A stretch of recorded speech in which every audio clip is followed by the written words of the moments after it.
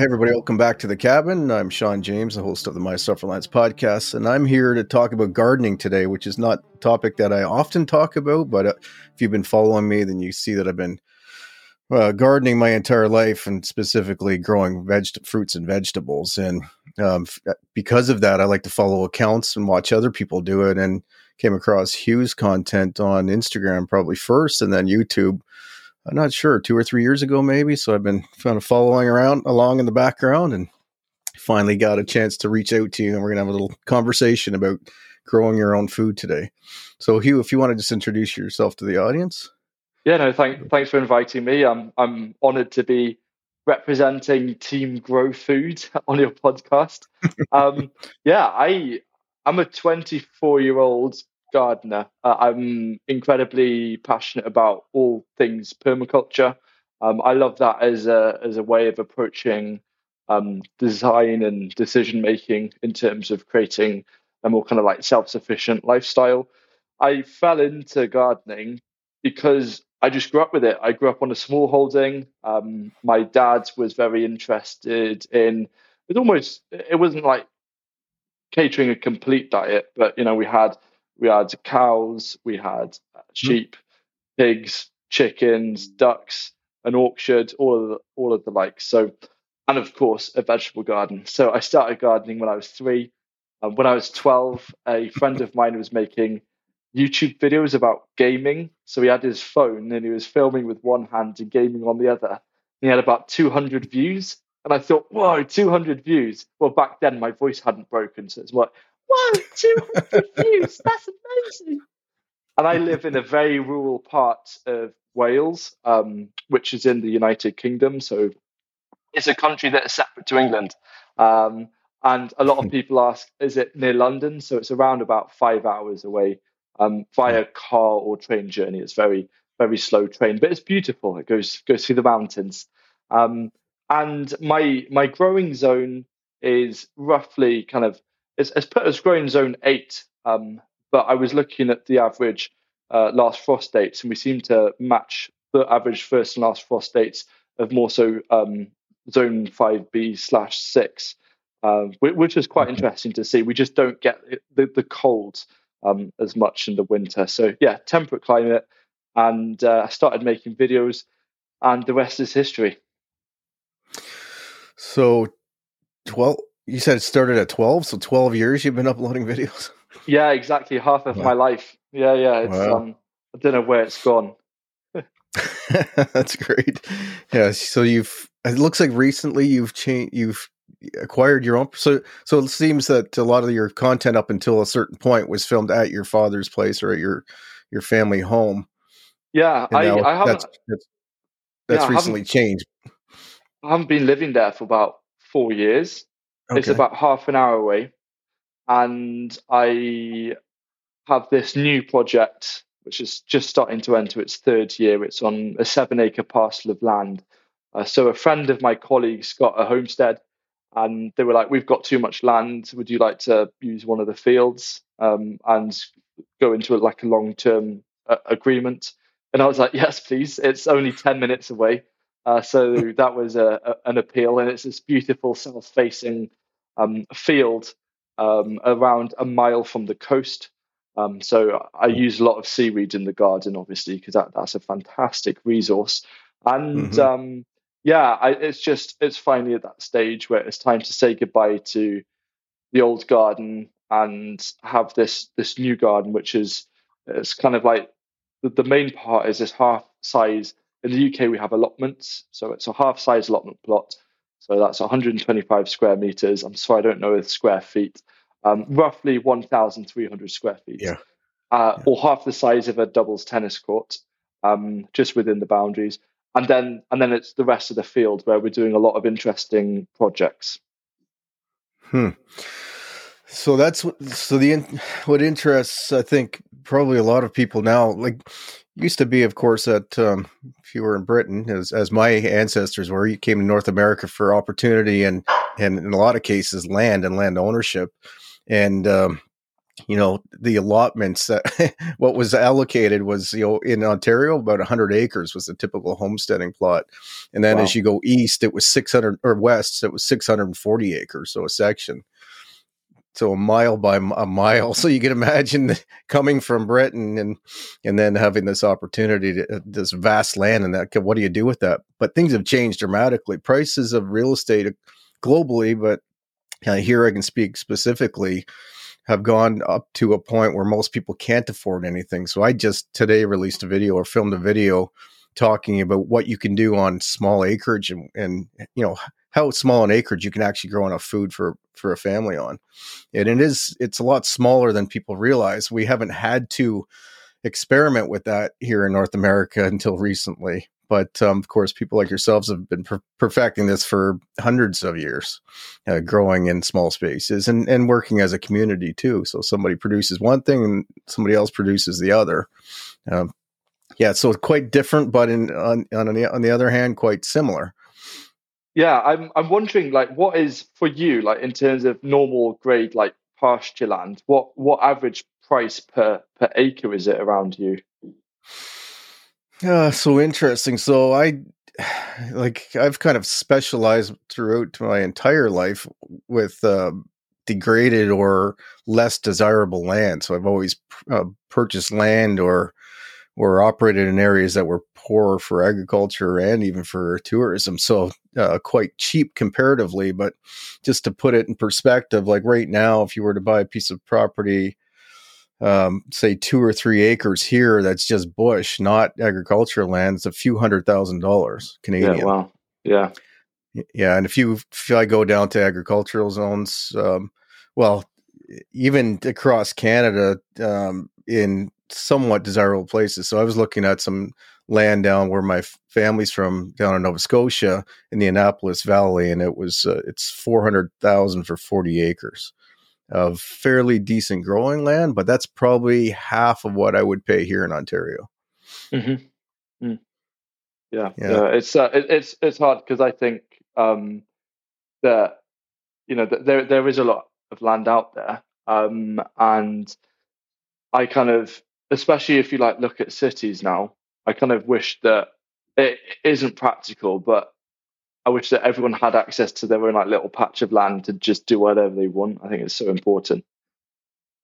It's funny because a common comment, and I get this on almost every video, that not everybody can do that. If everybody did that, there'd be no land left. Well, that's simply not true. If you look at how much No. food you can grow on a small parcel, and the fact that you'll steward it better if you owned it, and you would do everything you can to improve that land, like I think it's quite the opposite. I think if we all had a little quarter-acre parcel, it'd be amazing how much food we could produce and how much higher a standard of living we would have personally. Yeah, yeah, yeah. It's kind of that there's such a power in having a small space. It's a bit like I mentioned cities. If it's a bit like that skyscraper mentality, when you have a lack of land, you kind of like go up, you go vertical. I think in terms of if you only have a small the garden, yes, you can go vertical. But I think where the yields really come from is just like you because you're forced with a confined amount of space. You have to be a lot more clever with your planning. And what I found since actually downgrading to a garden, it's around 3 or 4 times as small. I reckon it's just as productive because I'm a little bit more I'm spending a bit more time thinking about it because I don't have the luxury of opening my wings and I'll do a bit of this, bit of that. I'm like, oh, I need this to make a difference. And Mm-hmm. so I've quite enjoyed a little bit of a perspective shift in that, and I've been blown away by how much you can grow in a small space. Let's talk about that quickly, or not quickly. But you wrote a book, and is that it's coming out or it's out now? It's coming out. So it's coming out in the UK in early March. Sadly, because it was like right at it only went to the printers at Christmas time. It's coming out because it has to come across to the US. So it's coming out in mid May. But I am selling it myself on my website, regenerative.press. So if you get it through there, it'll actually come earlier than the US edition. The only thing that's going to change is how you spell certain crops and certain words, really. So you can get it a bit earlier in time for your season. And could you tell us a little bit about what the book is about? Yeah, so it's a book it's a project that I've done with my colleague Sam. On Instagram, he's known as Chef Sam Black. He is a professional chef by trade, and I stole him from the kitchen and I showed him the world of gardening, which was crazy. He was a bit like a fish out of water to begin with. He was like, "What? Another tea break?" Um, yeah, and but we get on like a house on fire, and so he's seen the perspective from what the land produces, and we have this thing where, I think a lot of restaurants have it backwards. Very often they're demanding the producer, the farmer, the fisher, the hunter, what they want. Whereas for us, it's like restaurants or our diet should respond to what the land provides at that certain time. So yeah, it's seasonality, but it's seasonality without any excuse. Of course, there are different preserving methods to extend those seasons, to extend the flavors, to have a fusion of those different seasons. But we're just kind of in this agreement that uh, cooking and growing or the producing of food is very much seen as two very separate disciplines.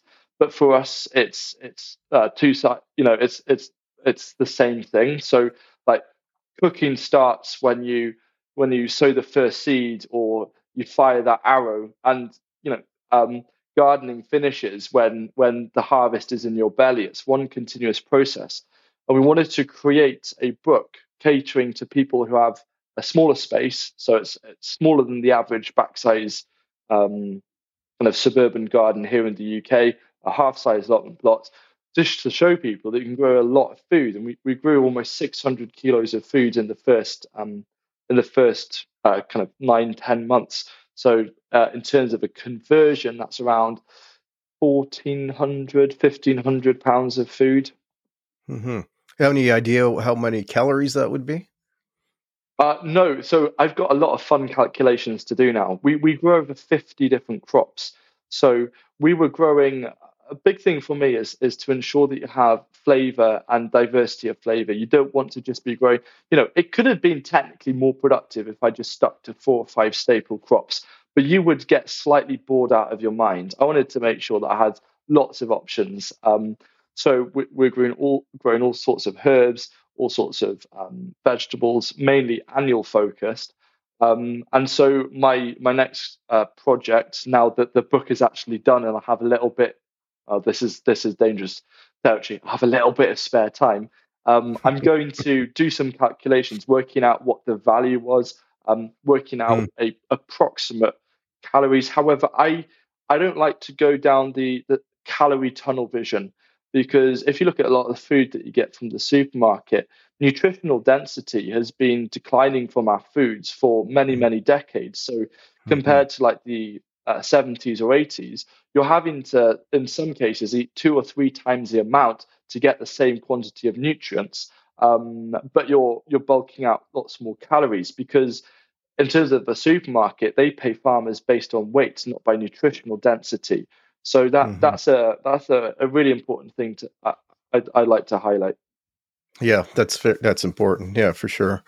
I focused the opposite on the calories first because I'm looking at it from a self-reliance perspective. Mm, So my philosophy is, secure your calories, secure your what you need to survive, your macros, and then, but also because we're very health conscious and we try to do yeah, everything organically, we try to get all of our nutrients from our food and from our surroundings.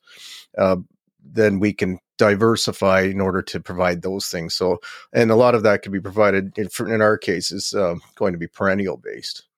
yeah. So my case is with this garden, it's enough vegetables for 2 adults to be completely self-sufficient year round, in terms of their vegetable needs, and that's what I'm trying to focus. It's like I would love a stage where I'm like completely reliant. I'm off grid. I'm not dependent on anything. I can like look after myself and I could look after my family. That's like the end goal. Um, I think my perspective in terms of nutrition is that micronutrients are just as important as macro, especially in the long term. There's a lot of kind of hidden malnourishment in our populations where people are getting plenty of calories, but there's a lot of issues with the lacking of the micronutrients. And so it's something important for me moving forward is to tread the line between filling your belly and feeling full, because it's not a fun place to be in a constant state of hunger. But to also make sure that you're not going to have any long-term implications from that. Yeah, and it's not only a lack of variety and composition of the food itself, but the nutrients that are missing from the soils. And I'm not sure what the soils are like where you are, but here, because of the industrial food system, the way we basically rape the land, there's the soils eroding, but it's also been depleted. And it's funny because I told the story a couple of times, but back in, I remember 2010 geography, which would have been, what would that be, like 1985 or 86? I remember my geography teacher telling us that what we thought was the most productive land in the nearby marshes, where almost all of our vegetables were grown, that soil had been depleted of nutrients like decades prior to then, and that you couldn't grow anything in it without fertilizer and supplements. So, but you drive by it and it's perfectly flat. It's a floodplain. It's black deep soil, and you would think, wow, that's rich soil, but that's simply not the case. So, we're eating food that is growing in this soil that does not have the vitamins and the minerals present in order for the food that those plants to uptake. So, but you can't see that just looking at it. Like you hear the criticisms that our food is just grown for transportability, basically, and perishability. But you also are not getting the nutrients that you think you're getting. It's not just that they're kind of bland compared to what you can grow in your garden. Yeah, and there's also that link between flavor and nutrition as well. Like that's why partly why homegrown food, yes, you put in the work, but it tastes so good. Or like, wild meats taste so like venison or something like that tastes infinitely better than something that like a farmed venison. Same with fish, So it's we're losing this. We're becoming kind of divorced from the link between nutrition and flavor. With like fast food, you've got all those artificial flavors. It's really confusing our mindsets. And I wouldn't call industrial farming. It's just mining. It's very exploitative. Farming is where you like steward and you care for the land. And that's something like for me is paramount, because if I want to be able to produce food for myself, I need to make sure that the soil is in a good enough state to keep on providing that. And so it creates a situation where you have to have a mutual respect. Otherwise, it will just come back to bite you in the future. Well, in creating a fairly complex system where industrial farming is or extractive farming, whatever you want to call it, is very linear, very simple. Here's the input and here's the output, where a regenerative farm or a historical farm would have multiple crops, multiple animal species on that. And how those are all integrated provides a healthy ecosystem, but that's lacking. And I talked about that on this video that I just made, that land being so expensive, first of all, and being forced into less desirable, degraded land like I have, there's no opportunity to have enough livestock in the system that would provide the manure, for example, to help improve those soils. So you have to start looking at alternative ways to do that.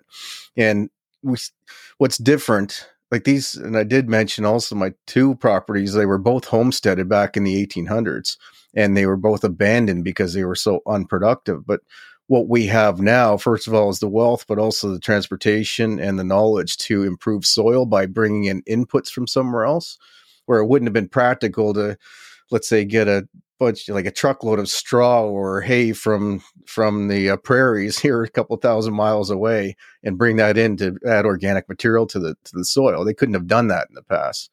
So I'm not sure how, if you, like where you're getting I mean, seaweed, that's a great resource to have nearby. Like a lot of us don't have really anything other than what we're going to be able to plant in order such as cover crops and just bulky materials to build that soil. It's harder to get the manure in, but it's possible. It is possible. And I think there's a few quick wins.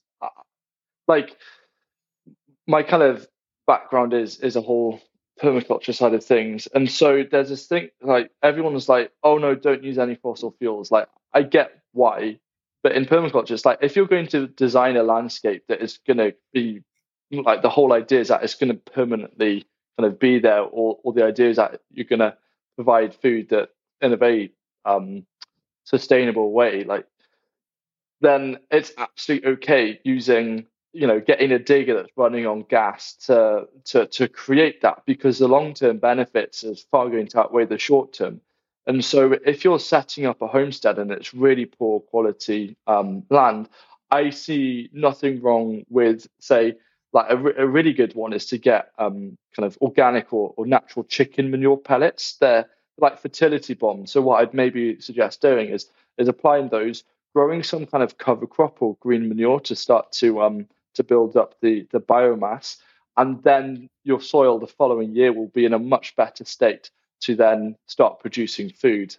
So yeah, anywhere where you can think, okay, yes, I'm going to, because nothing can be perfect. So it's a case of looking at what is the most effective for like the least impact.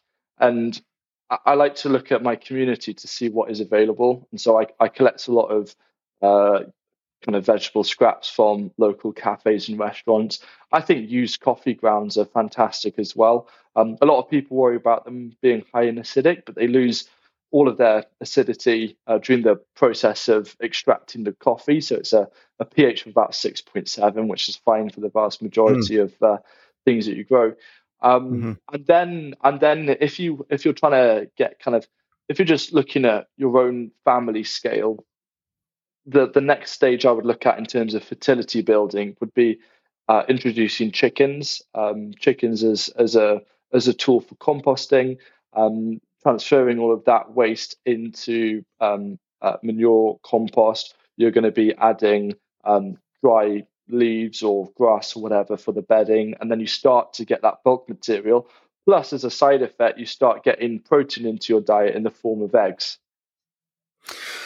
Yeah, and then I think two good takeaways there. One, that look at what you have available in your area and take advantage of it. In my case, I've actually literally been harvesting moose droppings.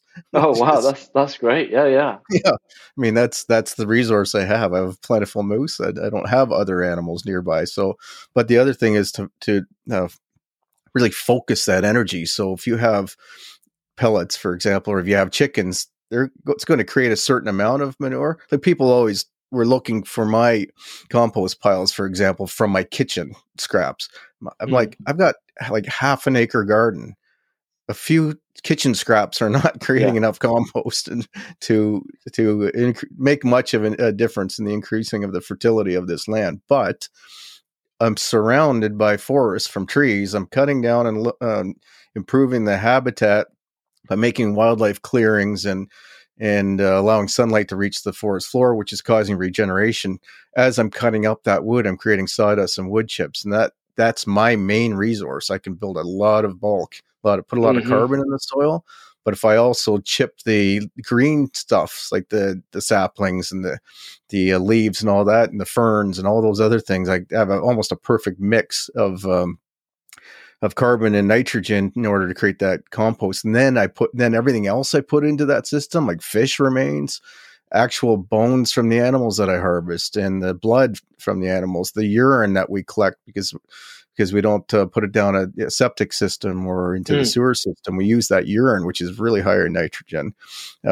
So we have lots of inputs, but then we concentrate that. So instead of spreading that evenly across a quarter acre, about 2 quarter-acre gardens, plus another probably half an acre of like orchard and berry bushes and so on. Each plant, just feed that plant directly first, get lots of nutrients to that plant, and that becomes robust. And even that plant, as it's growing, especially if it's perennial bushes and trees, they're dropping leaves and adding their own organic material over time. So so again, instead of broadcasting your nutrients, really focus them if you can. Yeah, I do a kind of a scaled down version with some of the annuals as well. Instead of worrying about adding fertility like a layer to the whole bed, if my resources are quite stretched, I can just add fertility to the base of every seedling that I transplant. And the other thing as well is looking at kind of certain weeds that are grown in your area, or utilizing techniques such as Korean natural farming, where you can harvest a bunch of grass, you put it in a bucket, add some water, add a bit of leaf mold or something, and you can like leave it for 6 to 12 months. Then you strain it. A lot of people get caught up because it's anaerobic, but I don't actually believe in the anaerobic is always bad narrative. I've seen really powerful effects from it, and what you get is a fantastic liquid feed that you can supplement your plants if they're struggling a bit. And you mentioned wood chip as well. Wood chip is incredibly exciting as a resource. There's a farmer here in the UK, a guy called Ian Tolhurst, and he's been farming I think it's like 20, 30 years, maybe more. And his only input is wood chip, and he's just growing annual crops. And his soil is fantastic. He says he gets around his livestock earthworms. And he has around 10 to 15 million earthworms per acre. And I think that's really interesting. Just using wood chip and getting a huge amount of success from that. Yeah, my best potatoes this year are the ones that I missed harvesting that were in a compost pile that was mainly wood chips, and just the unbelievable productivity out of that. And I know I didn't get all the potatoes out of it again this year, so I know I'm going to get another crop there. And they don't seem to get disease because it's just so rich in such a rich fungal and bacterial environment that it's just incredible how well everything grows there. Yeah. And leaves. We have, of course, live in a forest, so we have plenty of leaves as well. So between leaves and wood chips, yeah, I mean, what I did discover, mind you, is that when I put the wood chips too deeply on my raised beds, that they did steal the nitrogen, and I got very poor growth if I didn't plant the plants deep enough into what had already been composted. If they were too close to the surface, they just sat there stagnant for most of the year. Yeah, so in that situation, there's have you come across ramial chip wood? No, I don't think so. Ramial chip wood is super cool. It originates from France, and ramial chip wood is wood chip made only from kind of the smaller branches of trees. So anything under around 2.5 inches in diameter, because this is where the greatest concentration of nutrients are in a tree. You do it in the off season, so you do it in the dormant season, and so you're not taking the stem wood, which is more like a carbon to nitrogen ratio of 500 to 1.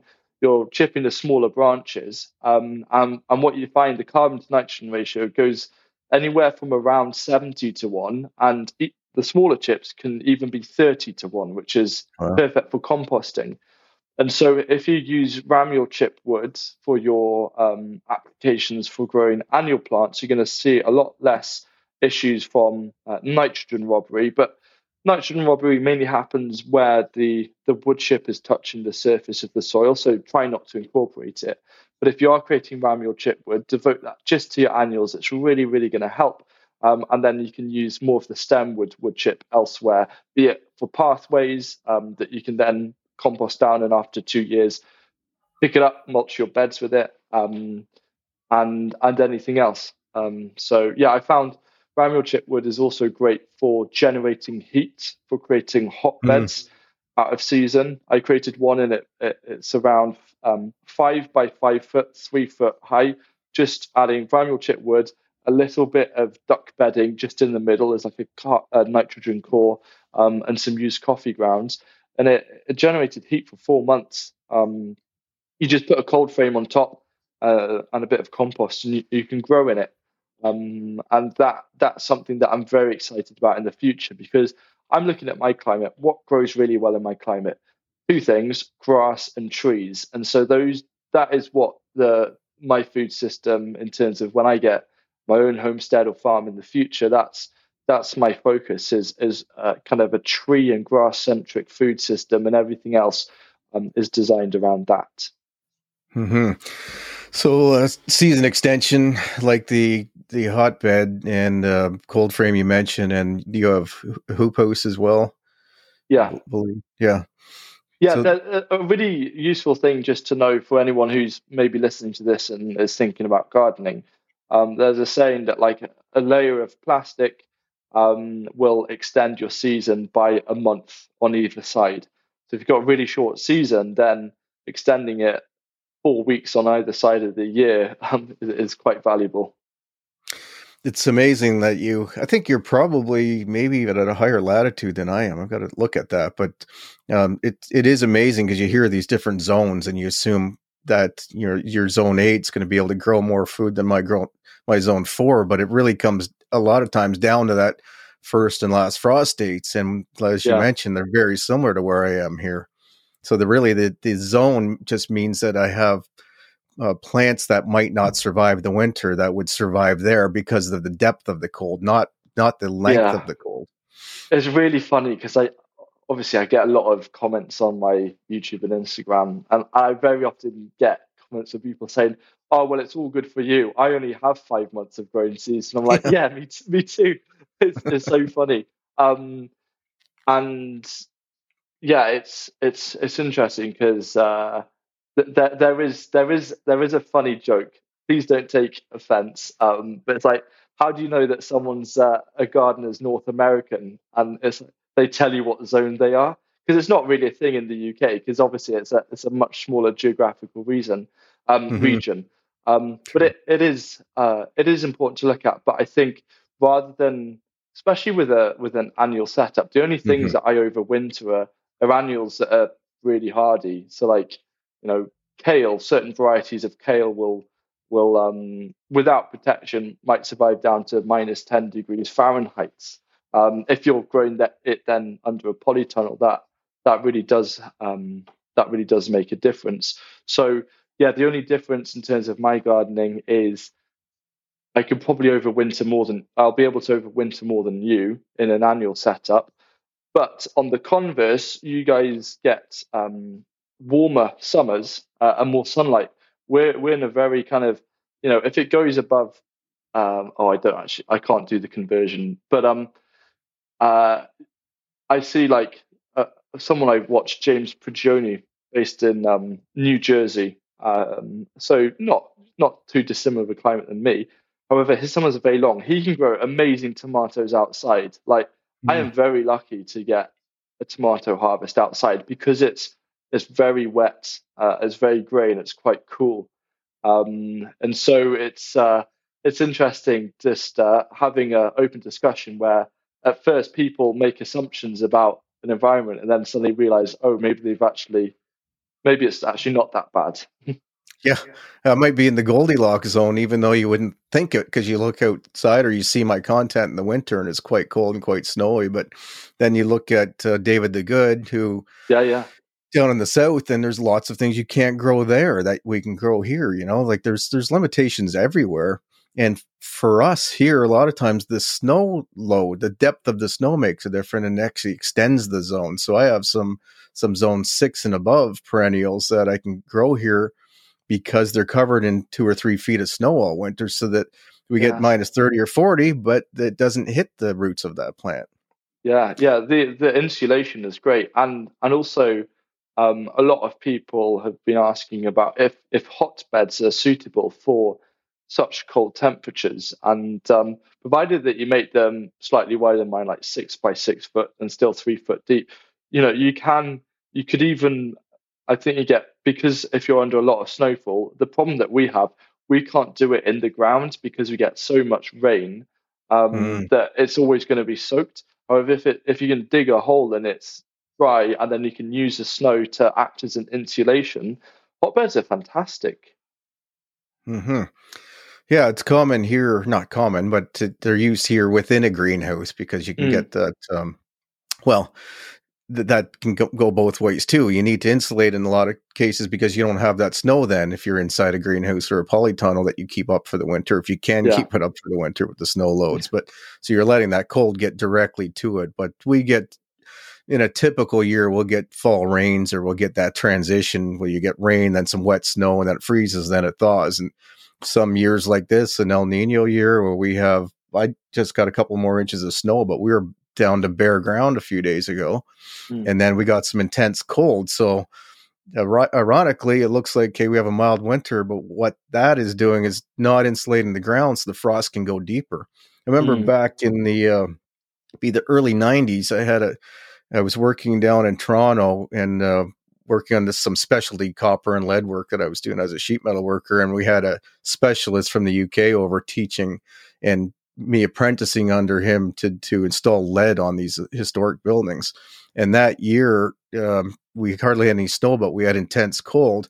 And he kept saying to me, he's coming from Britain, he says, why are they so bad, like so potholed and rough? Because he was riding his bike around. And it's like, that particular year, the frost went down 7 feet because it was so cold and we had no snow. And typical here, like the building code requires us to go down at least 42 inches. So that's the standard.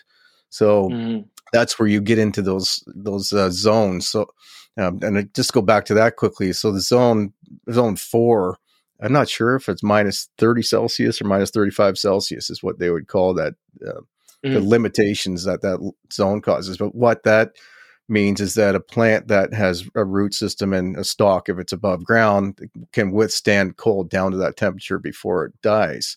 So in an annual system like we were talking about, like you mentioned, annual vegetables, doesn't matter. It's really just about the length of the growing season. But those perennials, and I focus on fruit trees and nut trees and berry trees or bushes. So I have to be aware of the zones in that regard because I want these plants to live for 20 years or more. Yeah. Yeah. It's kind of like the idea of, with annuals, you're trying to grow as much as possible during the good season and then preserve it for then the winter season. My colleague Sam, he is amazing at fermentation. That's his speciality. And so he's always showing me all of these fantastic different fermentation methods. He's now even making it. He's making his own soy sauce and stuff now. It's amazing.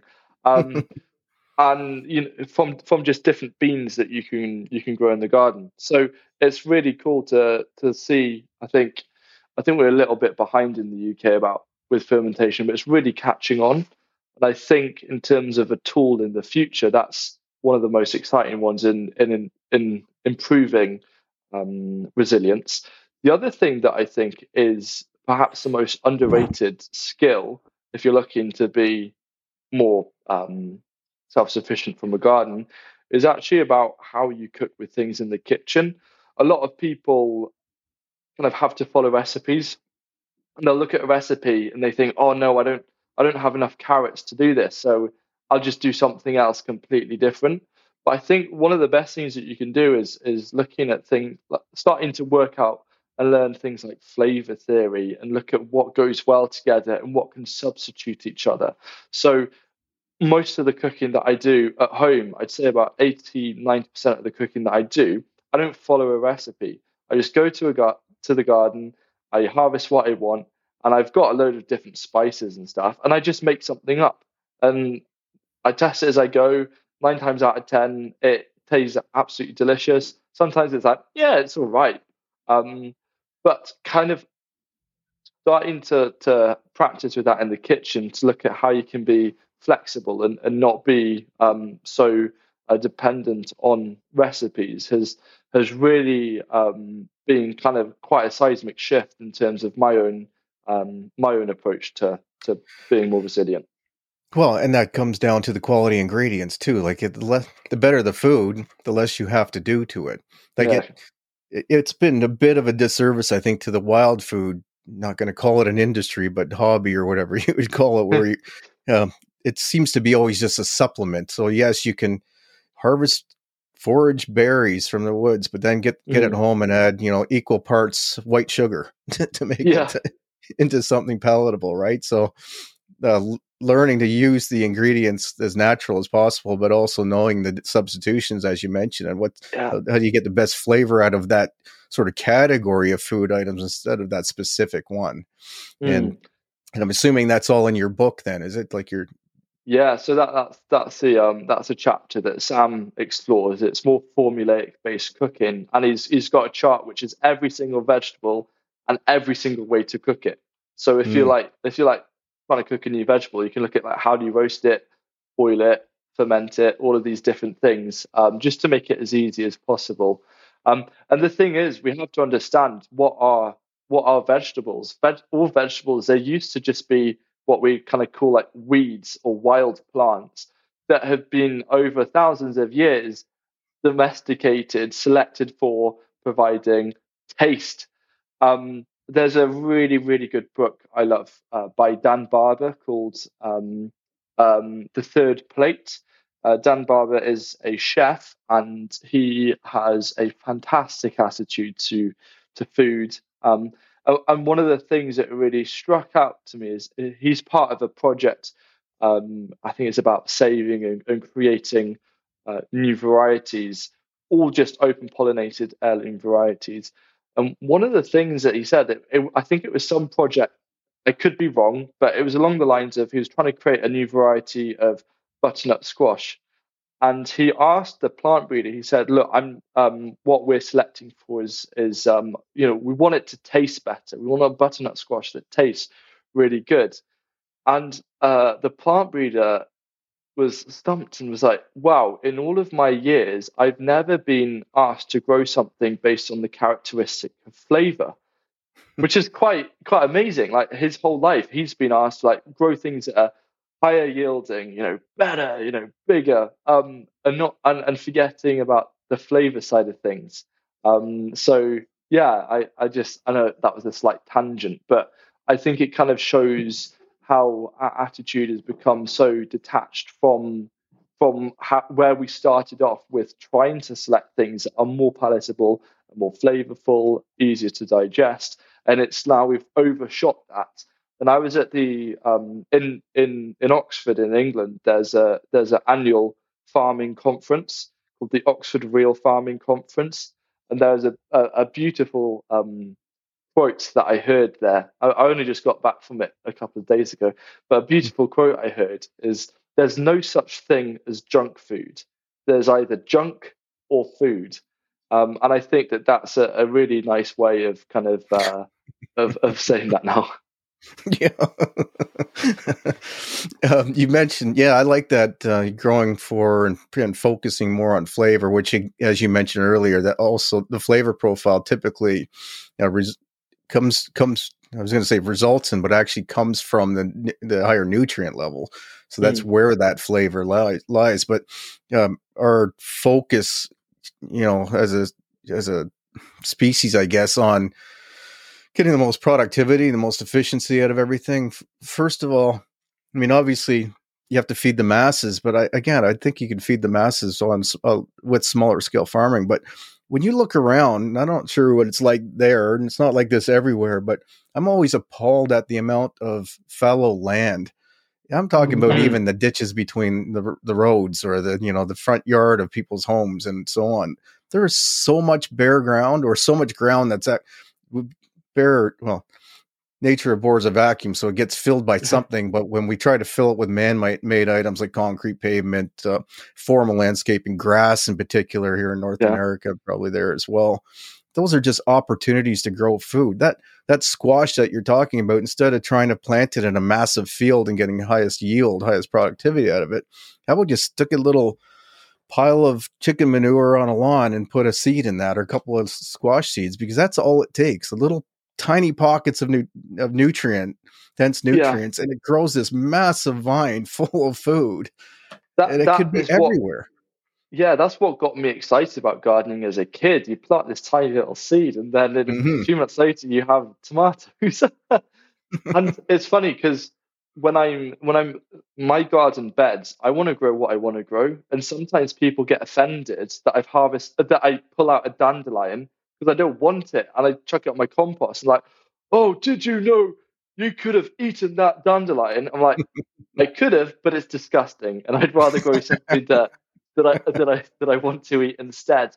And with regards to the fallow ground, like there's more than enough space in terms of growing what we want to grow. And I think this is something just that's important to be aware of. I think with large scale farming there and like looking at GMOs and all of these things, they're too focused on the detail. They're trying to find the whatever the word is, I forgot, but they're trying to find that one thing that's going to like solve everything. And it's like part of the issue with science or the science of nutrition, that they look at like one particular thing and then they'll create like a tablet for that and forget about like nature is going to almost have something that provides that naturally in a food that also will happen to have the enzyme that actually makes it more bioavailable. And I think in terms of the focus of like large scale farming, they're trying to like find like small, like this one variety that's going to make amazing productivity. I'm like, yeah, but my experience is if you actually turn your focus to the soil rather than the variety, like look at the soil first, that is what makes the most positive impact in terms of the yields and also the nutritional quality. Because who cares? Even if the yields are equal, you've still probably got twice or three times as many nutrients. Well, just look at the obesity pandemic and the Epidemic. health, Oh epidemic, no, yeah. is it epidemic It's now? kind of Yeah, it is an epidemic, but it's become a pandemic because it spreads like a yeah. virus, and Yeah. it's you look at there's just so many flaws. But if you look at the entire system, you look at where we're sort of headed as a species, and all the restrictions that are now looking, we're there's more and more laws coming into effect and more mandates that we're forced to follow and less freedoms. And I think the ultimate goal is the right thing to do. We need to kind of save the planet. We need to stop extracting to the point of no return. But the solution to me is at the individual level. And I think guys like yourself, and I'm trying to be this as well, is that taking responsibility for your own food, but also looking at your plot of land and doing as much as you can to make that as healthful and productive and satisfying and ecologically sustainable. To me, that's the savior of the world. That's the savior of the planet and humanity. Like, let's focus on that instead of having to have it come from top down. Let's be the people at the bottom, for setting a good example and increasing the abundance of our space and then of the planet. I'm just curious, like what got you into self-reliance? Well, such a long story. Everything's always more complex than what it looks like from the outside. And I explain it in multiple forms over in different videos and different platforms. But if you could like pinpoint like one thing, like that kind of turning point. Well, that's and that's the part that's difficult, because calling it a turning point implies that it was an event that caused me to go down this path. But if I go all the way back to my childhood, well, back as a teenager, I was growing vegetables. What's that? It was written in the stars for you. Not so much, but I think some of us are just more natural. We just are more connected to the land innately and not attracted to modernity. And maybe that's literally just a social button that didn't get turned on in me. Or I'd rather be in nature. I'd rather interact with the natural environment than I would with, a society of people. But anyway, to go back I think if I look at the beginning of my gardening career, I was a teenager as well, but I also hunted and fished from a really young age. I'd spent a lot of time in the woods. I saw everything as connected. I didn't see me as a gardener or a hunter or a fisherman or a forager or a shelter builder or whatever. I just saw myself as just as a member, a community member of this natural community. And to me, the gardening was the same as the hunting or the fishing. So it was understanding life from a very basic level. Like you said, take that seed and what it becomes, and to look in the water and see maybe the algae, and then seeing the tadpole feeding on, then the fish, the minnow feeding on the tadpole, and the bigger fish feeding on that, and then me feeding on the fish. Like I saw that in complete circle right from a young age, and I wanted to fully participate in that. So my self-reliance and self-reliance in general has kind of been just sort of a pushback on society, and that's where I'd rather live that, be part of that life cycle, be in the circle of life instead of just observing it from the outside. I think if every child had a childhood like yours or mine, we'd have far fewer issues with society these days, because there's a lot coming out of just a pure disconnection from the natural world. And it's causing not just physical illness, it's causing mental illness on a massive scale, and it's exponentially growing, it seems. And I see that this divergence, this path that people are going down to more virtual living and to more urbanity, I think that's I think we're going to realize the error of our ways generations from now, even though I think we're discovering some of it now, but I think it's going to really impact the generations, even your age, my daughter's age, around your age. They're going to feel that impact, and then we have to unwind it. So I'd rather be an example of the unwinding now instead of waiting 50 years or 100 years.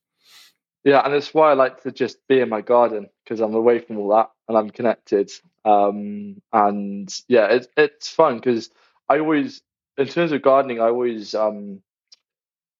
I want to feed myself, and it's an escape from society. But the thing that motivates me the most is curiosity. And one of the things that I want to that I like telling people is that a garden or even a homestead can be an extension of your personality. Now, you might see like amazing examples online, but I think the danger that happens is that people end up copying without asking questions. And one system for, one person's garden is going to be different to someone else's. Every single garden has its own unique list of opportunities, but also challenges. So, of course, take inspiration. But one of the most powerful things that you can do, and this goes beyond gardening, but one of the most important things that you can do is question things and always ask why, and always find out, to try and find out what the actual truth is. And so that's what I do with my gardening. It's driven by curiosity. It's constantly asking questions, and from that I can mold something that really fits my kind of lifestyle. So that is kind of less of a practical tip, but that's probably been kind of my main influence with the way that I approach growing to feed myself. Well, you said a curiosity in everything, not just gardening, is so important. It's, if you're not seeking the truth, you're not seeking adventure, then you really just stagnate, and it's pretty boring. Life can be pretty boring, and I can see how then you can be attracted to this virtuality, right? Not reality. The reality is there. I just don't get how life can be boring. I know. Yeah, but I guess, if you're that way naturally, and I don't know if maybe everybody is, but I look at it from that perspective as well, and I don't then appreciate somebody else's depression. I can't fully understand it because I'm not that way myself, so I can see where that's just a privilege that I have, that I don't suffer from mental illness, and I tend to then relate it back to the way that I am connected to the land and connected to the circle of life and fully participating. And I see that as the solution, not as my deficiency or inability to see other people suffering, or the foundation of it. I think an important thing for me that I'd also want to get across is, I've been talking a lot about self-sufficiency, and people like, what is self-sufficiency? And there's different definitions. For me, my approach is how much I can produce from the land for myself, but it's not like something like, oh, I can't share it. I also like the concept of co-sufficiency, so community sufficiency. So it's kind of like the idea of like, look after yourself first, and then you're in a better place to look after others. And so what I want to do moving forward is to incorporate a little bit more of the co-sufficiency side of things. So I want to grow as much food as possible, and when I have an abundance, I want to share it. So then my next step is to start a bit of a supper club or something to have friends, family, and neighbours over, because I think another thing that definitely needs to be more present is in society is people sitting around together at a table, sharing a meal. And I think from there, that's what I think's missing from a lot of people, is that connection. But it's so intrinsically connected to how we developed as humans. It was sat around a campfire. It's how communication start, and then we started cooking on the campfire, and food would always be involved. And that's kind of the next thing that I need to do now. I feel like, cool, I've got this garden, I've got this project set up, I'm producing lots of food. Now it's time to start to share that abundance with the community, because it's all well and good caring for yourself, but it can also be, you could end up becoming so in focus that that then you become very isolated in your community. And so, kind of finding your people, even if they're not your next door neighbours, but finding your people is always something to bear in mind in the background. Of course, that's what the online community. That's one of the positive effects of Yeah. internet and social media, of course, is that you can connect with these communities. But of course, is the danger of the echo chamber, and that's all you interact with, and that's so you sort of become more isolated, even though it feels like you're in a community. You still become more isolated. So you have to try Here's a question: is it better to be in at least a community that might have an echo chamber than no community whatsoever? Because nothing is perfect. No, I agree. I think there is some value in it. I think it's possible, and I see that maybe people, they focus too much on that online community, and then they don't know who their neighbor is, and that I've been guilty of that myself. And we belong to a local food co-op, and that's sort of the way to connect. But there's struggling. Like, we just basically donated to them, donate financial like money to them, and we'll buy meals for the homeless or the just unfortunate, less fortunate, and so on. But they've asked me to contribute some of the excess food, but I haven't reached that point, especially like organic potatoes that are very expensive and there's no real suppliers of it. But it's struggling. Like, they can barely stay afloat because the interest is not there on a scale that's actually commercially viable. So they have rent and overhead costs and employees and so on. It's just not enough people that are even interested at that level. So it is a groundswell. Like, you have to do it yourself and be an example. And I also always see it as, this is my responsibility to do as much as I can for myself, because not only it's not really selfish and self-reliant as much as I'm taking care of myself, my family, so I'm not a burden on the system or other people, right? I'm not the one that has to go to the food bank because I wasn't prepared for the shortages that we have periodically. I think this is going to be a drought year in North America, because it's not just here, like all across the Midwest and even the East there's no snow. Well, a lot of our groundwater comes from snow. It's not the rains that we get in the spring and the summer necessarily.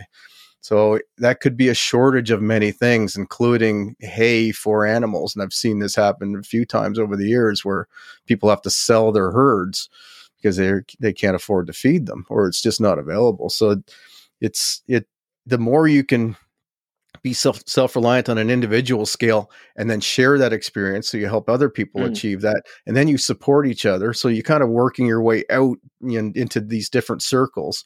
And if you have a neighbor that can do something better than you can because they have better land or more time to do that thing, then that's who you can immediately barter with and share resources with, and then you just keep expanding it outwards. Exactly. A prime example is saving seeds. It's seed saving. It does require a bit of land to do it, especially for certain crops. And so, if it was just like a small group of a few gardeners and you're responsible for maybe 2 or 3 crops, you can save a huge amount of seed. If you've gone through the steps of the pain of saving the seed, but the outcome is you've got a huge amount of seed, and so that's a nice way of doing it. So yeah. Yeah, it's true. And to many people, we should just mention that really quickly. They don't understand cross pollination and cross breeding. So you think you're going to grow 5 different squashes and you'll save the seeds from those, and then the next year you have some abomination that grows from result of those. So that's separation. You know, if you're growing, maybe your neighbor that's far enough away, depending on the species, like carrots, for example, or whatever, that you don't have this cross pollination, so you can get true seeds for the next generation. So that's where that cooperation, even in seed saving, like you said, is really important. Yeah, and my other attitude is, at the moment we've got a really good. It's almost like a community seed bank, but it's just this lovely kind of couple of people that run them. It's just down the road, and this is where I'm happy to put my money in, because we need more seed producers like them. That's their job, and they're not owned by like a corporate entity or something. And so, kind of by buying seeds from them, I'm supporting them, and they're a key part of this kind of like my growing community, which is nice. But yeah, I was just wondering, like, I've done this kind of experiment with growing food and stuff. I was wondering if there's any practical tips or anything in particular that you or your audience would find most helpful, related to the annual gardening. Well, I think from you, I think I guess where to start and at what scale on that, because that's what's intimidating. Like, what would you start with? And I'm going to, preface that by saying you're going to talk about soil, which you should. What are the simplest ways? And you did mention, most of the ways that you could do that. But, what would be the steps if somebody's, and I went through this transition at one point where I had moved into a small village, and we had our half-acre parcel, and we were raising our kids, so they, had the typical play areas and so on. But then it hit the fan, and I had to convert that lawn to food production. So where do you start in that case? You're sitting here with a typical residential lot, and you need to grow some food. How do you start that? Yeah. So before I forget, a top tip is, if you ever feel overwhelmed, like your garden, there's just too much to do. This is usually like maybe a year or two down the line, when you might have all the excitement is slightly run over. If you feel too overwhelmed, there's nothing wrong with putting parts of your garden to sleep, just covering it with a few layers of cardboard or whatever for a year. It's not going to become weedy and disorientating when you start again. It's right just sometimes to scale back. The other thing, it's a really important question, but it's like, I think it always comes down to finance. Like, what is your budget? And so if you have a low budget, one of the things that I wouldn't recommend is growing staple crops like potatoes or onions that are quite cheap to buy in bulk. I would instead look at things that are a lot more kind of high value or nutrient dense. So things like, and also thinking about things that, if you create like a polytunnel or like a little low tunnel, or something, what can you grow that's kind of going to be either slightly out of season, so it'll have a higher value, or varieties that you can't get in shops. So one of the things that I always tell people to start with is, if you're new to gardening, you want to get that first harvest under your belt, so you can think, okay, this is possible, I'm on the right journey. And so the best thing to do is to grow, I think, pea shoots on an inside windowsill, because they take around 2 to 3 weeks to grow. You can do it right through the year. And you can even, from your local shop, you can even buy, here in the UK, it's like dried peas or marrow fat peas. They're super cheap. You can grow them, get a couple of pea shoot crops, and then you can transplant them outside to go on and get the pods. So that's the first thing. Get that first harvest under your belt. The second thing is to grow the things that you enjoy eating. If you don't like turnips or if you don't like radish, what's the point of growing them? I would argue that obviously homegrown is going to taste better and it's going to blow your mind. Like homegrown beets will completely change your mind. But it's important you've got to be very thoughtful about energy allocation, and that's your energy, because energy is finite. And I know modern life is very busy. There's so many pressures all around. And so if you just focus on maybe 5 to 6 different crops that you're excited about, it could be tomatoes, could be carrots, all of those different things, then that is where I would start investing energy. The first year should be about skills. Nothing is more powerful than having all of the skills, all of the knowledge in your brain, because the more knowledge and skills that you have in the brain, the better you can problem solve. And so giving yourself time to learn those skills is I would say probably the best harvest that you can get in that first year, because you know how to sow, you know how to look after plants, basic soil prep. The In terms of one of the crops that would save you a lot of money, it would definitely be down the lines of leafy greens. These have a short shelf life, but there's also a huge abundance of flavors that you can choose from. And so in my polytunnel at the moment, I'm overwintering all sorts of types of like oriental greens, and mustards and lettuces, and it's like it's not the growing season, but I've got this fresh food that I can enjoy. You can always double up or triple up um, your undercover growing space. So if it's colder, you could have a hoop house, and then you could have a cold frame underneath. And then on particularly cold days, you could even save some like bubble wrap. If you ever get bubble wrap from packaging or from an order, save it back, because that's like a great temporary insulation that you can then put over.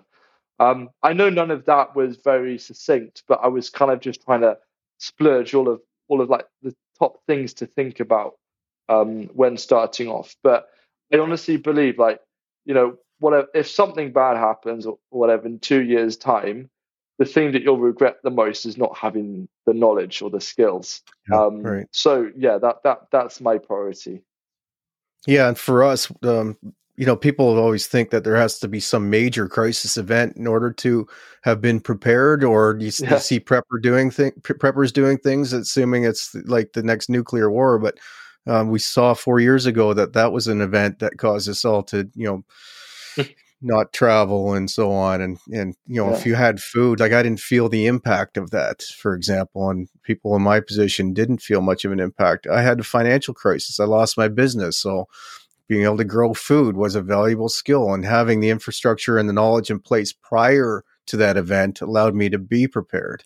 yeah, So as you said, it's like do little things. You need to do little things to prepare. So like if you're getting into gardening and you have a limited amount of space, you can grow in a bucket. The greens that you're talking about often don't need full sunlight or a shorter mm, period of sunlight, because that's a limit.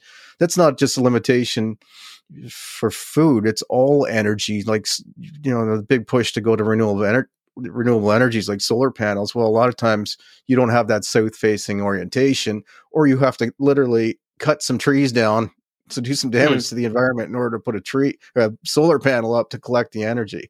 So But you have to, at least you'll get a lot of wood chip to improve your soil. yeah, yeah. I no longer look at it as a negative either. You can have the best of both worlds, but yeah, people just have these limitations, and I understand that, and I've been in those positions too. So, the leafy greens and some other vegetables you can grow in sort of a shady spot or a less than ideal spot. And again, if you don't have the in-ground growing location, a bucket, or maybe it's a little tiny pocket of soil here and there, because it doesn't, people, again, like you said, you see these big beautiful gardens online, you think it's that or nothing. Well, Mm. you can throw a little bit of a little bit of soil almost anywhere, and you can grow something. I mean, be aware of contamination and so on, but just little pockets here and there, even Yeah, within your normal formal landscape, or between your sidewalk and your house or whatever. it's really funny that last year I was walking down the street, and it was it was along this fence line. It was all tarmac, and it was a fence between the path or the sidewalk and the car park. and there's a crack, and it was next to where the locals put out their bins, which would include food waste bags. And what had obviously happened was a little piece of tomato fell out, and there was a tomato plant growing, and it was late in the season, it's September, but there were these little green tomatoes, and they would never have got to anything. But it was like a demonstration that plants want to grow; they don't want to die. So if you can utilize that and gently encourage them, yeah, you don't need a massive garden to start to make that impact and that transition. The other thing is I'm starting to see it more and more. There's a lot of people who have gardens or have outdoor spaces, but have no time to look after them, and so they're like, look, if you there's part of a local permaculture group, and every now and then we get an email circulating from someone who's got in touch who says, we have this land, we can't use it, it's so sad, but we'd love to see someone else use it. And so that's where, like, knowing the community, going to your local bar or pub or cafe or whatever, and just don't be afraid to just ask. Like, it's amazing what happens through word of mouth, and it doesn't have to just appear on Facebook Marketplace for something to be available. That's right. Yeah. I tell the story often about, 10, 12 years ago that a local farm was left fallow for quite a number, like probably 50 years actually. And Wow. a future developer, just small scale guy bought it and was just parking it. And it was 118 acres with 18 acres of pasture or field. Yeah. And it was still field because the soil was so poor. Nothing had grown on it other than a few conifers and a bunch of moss and sedges. But I got that land for free. Like, he was just happy to have somebody working that land, so it looked like it was occupied, and to improve it. So that went on for 3 years. I grew crops. I raised cattle. I raised pigs, chickens, all kinds of stuff. So that was available. And it's surprising how often that's available. And I found that because I had asked another farmer who was suggesting that I could use his land. And he said, well, maybe this one would actually be better for you. And that was available. So if you ask around, I mean, I would I would love to have help on some level with some of what I'm doing, but just the way things are right now, I just can't do that. But another time and place, and maybe in the future, I will actually be looking for somebody to sort of help caretake one of my homesteads, because it is overwhelming. And people who think they don't have the time or the energy or the resources, I started pretty cheaply. And I know cheaply, and from my perspective, is not the same as from a lot of people's who don't have access to resources or don't have the income that I was able to generate. So I understand there's limitations, but I work really, really hard. And I think one thing I've always wanted to demonstrate in my platforms is the amount of work that one man can do. And there's a lot of disbelief even in the homesteading community that I have done all this alone. They think there must be some crew in the background. I get those comments all the time, but I literally have built these homesteads alone, completely alone. The one I'm sitting in right now has been more of a family affair, but between my wife and I, we built this house. We built some of the other things, and she maintains that. She's making cheese. She's fermenting food. She's preserving food. She's making sourdough bread. Like, she's doing all these things that are going on behind the scenes. But the infrastructure itself, I've been able to create that. And if I go back, say 13 years ago, when we lost our business and I converted that lawn to garden, again, I did it all myself. It was 35 feet by 35 feet. So it's that 10 meters by 10 meters. And after the initial building of that, so what I did is I double dug, made really intensive, high productive beds. So double dug it and filled it with manure, but also fish remains, especially fish remains. And straw, and then I got a bunch of wood chips and put it on top. That garden was super, like, if you see the pictures from that period, the plants are like you can barely walk through this garden. It's just so abundant. And that year and the following year, I doubt I spent an hour a week maintaining it. So after the initial work, putting it in, Yeah, I know. the maintenance of that garden over that year was minimal. And then the harvest season was busier. But again, I just did that as we had time. Yeah, there's people have the same thing. They're like, oh, there's no way that one person could do that garden. And I've been overly conservative with this is what the book is based off, but overly conservative. I said about 4 hours a week of time needed. It was less, and there were a few times through the season where I might have done half an hour here and there. But part of that is because of the skill. It like not someone new coming into it isn't going to experience that first. But Mm-hmm. it is a snowball effect. It definitely is a snowball effect in terms of how that increases. And there's this love. I can't remember where I heard this from, but it's stuck with me ever since. It's really easy. We we'll overestimate what we can do in a day, but we'll always underestimate what we can do in a year or like 10 years. It's that compoundingness. So all of the people are like, oh, there's no way you've done that. It's like when you just put your head down and the days start to roll into weeks and months. It's unbelievable what humans are capable of. Yeah, and I appreciate that most people aren't focused on what I'm able to amount of time and energy I'm focusing on this particular thing that they're seeing a lot of is exceptional because I don't have a job I have to go to anymore.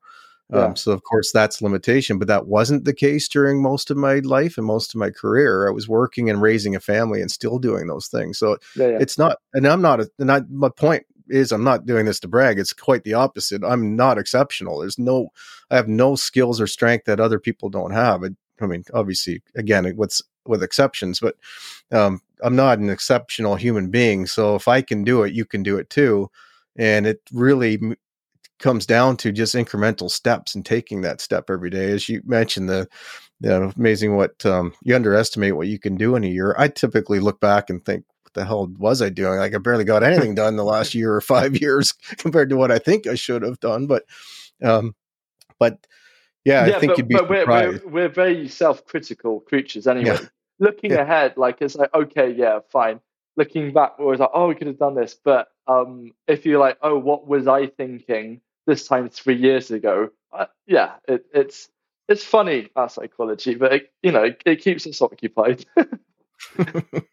Well, that's the thing. So I think that's a final message I would like to get across in this interview is that, life's going to pass you by anyway. You may as well be doing something productive and meaningful.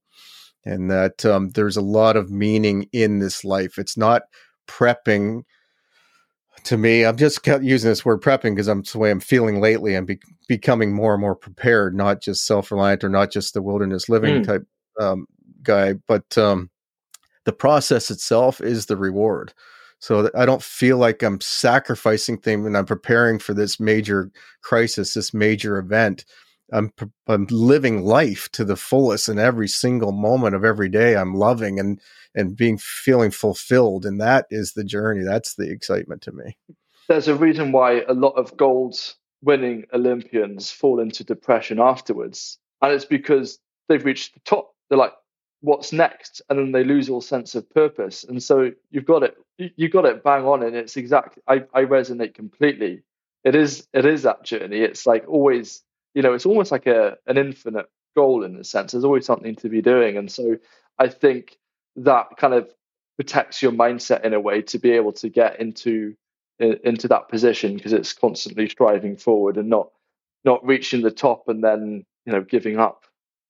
Well, then in my case, I know I can say every failure is an opportunity. And I had issues where I had to move my last homestead, and even the audience is saying, wow, that was the best thing that ever happened to you. I look at each failure as each replacement, each thing I have to tear down and redo. It's like, wow, I get to do it again. I get to do it better this time. Like it's exciting. So I don't have that paralysis of analysis. I don't look at a project and then think I can't do this perfectly or I can't do it the way I want to. I'm not going to do it at all. I just do it. And then if it doesn't work out, then I start over again and just enjoy that process. Yeah, exactly. Well, I think, is there anything we missed that you'd like to share with the audience? I think the only thing for me to say is it's slightly connected to the be curious, but it's to always spend a bit of time experimenting, because like I could list 50 ways of growing a potato. And so what I do every year is I'll choose two or three kind of important crops to me, and I'll always just try a few new um, heirloom varieties that I haven't tried, or like two or three other methods of growing them. Because what I'm constantly doing is I'm building up my bank of knowledge to know, okay, these are the currently what I know is the best way of doing each thing. Even if it doesn't work out, it doesn't matter. I'm not dedicating my whole crop to trying that new technique or that new variety, but I'm constantly striving. And so, what I'd say is, on your gardening journey, you can create two lists. You have one list which is your hero crops. These are varieties, one variety for each crop that you know as a default is going to do well for you, and the other one is like the special crops. So it's like one or two varieties that might not provide the same yield or the same a kind of constant hero-ness of that hero crop, but it adds something different. It might be a different flavor characteristic. It might be something that comes in a different season.